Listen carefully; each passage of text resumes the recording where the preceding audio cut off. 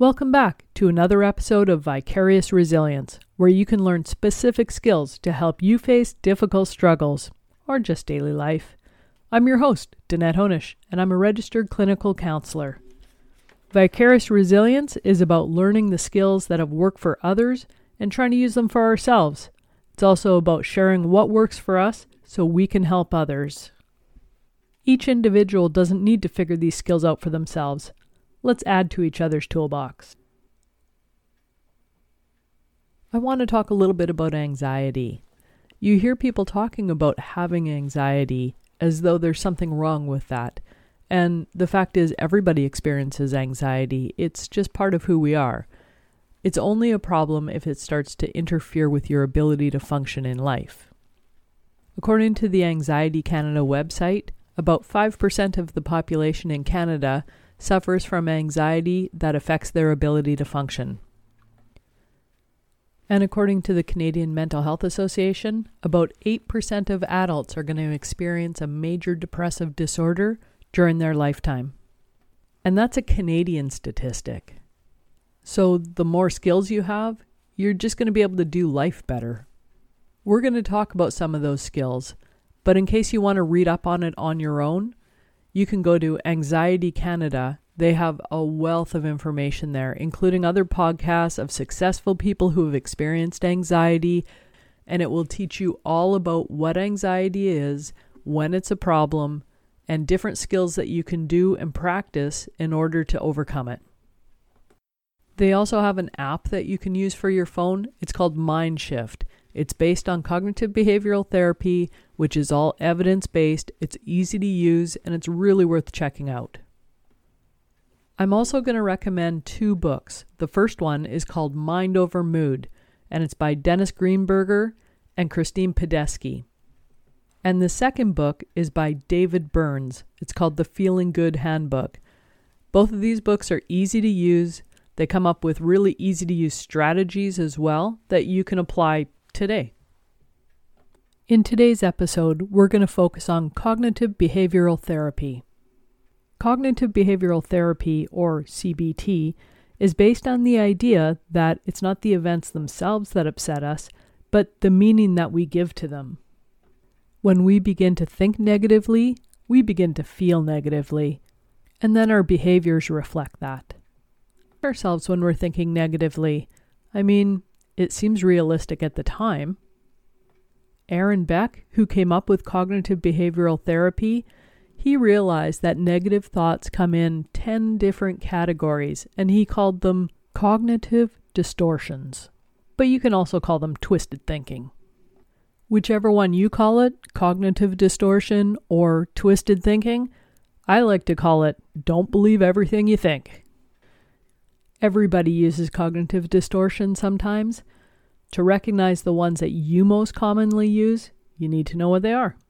So, all or nothing thinking is the first one, and it's black and white thinking, or the tendency to see things in extreme. Sometimes people call them dichotomous thinking or polarized thinking, and it's considered a cognitive distortion because it doesn't accurately represent life. It doesn't allow us to see the middle ground. I'll give you an example of the second cognitive distortion, overgeneralization. Just my luck. Birds are always crapping on my car. If you're like everybody else, once in a while, that's going to happen, but it's probably not happening all the time. A third common twisted thinking is the mental filter. It's when you do something pretty well, but all you see is the negative.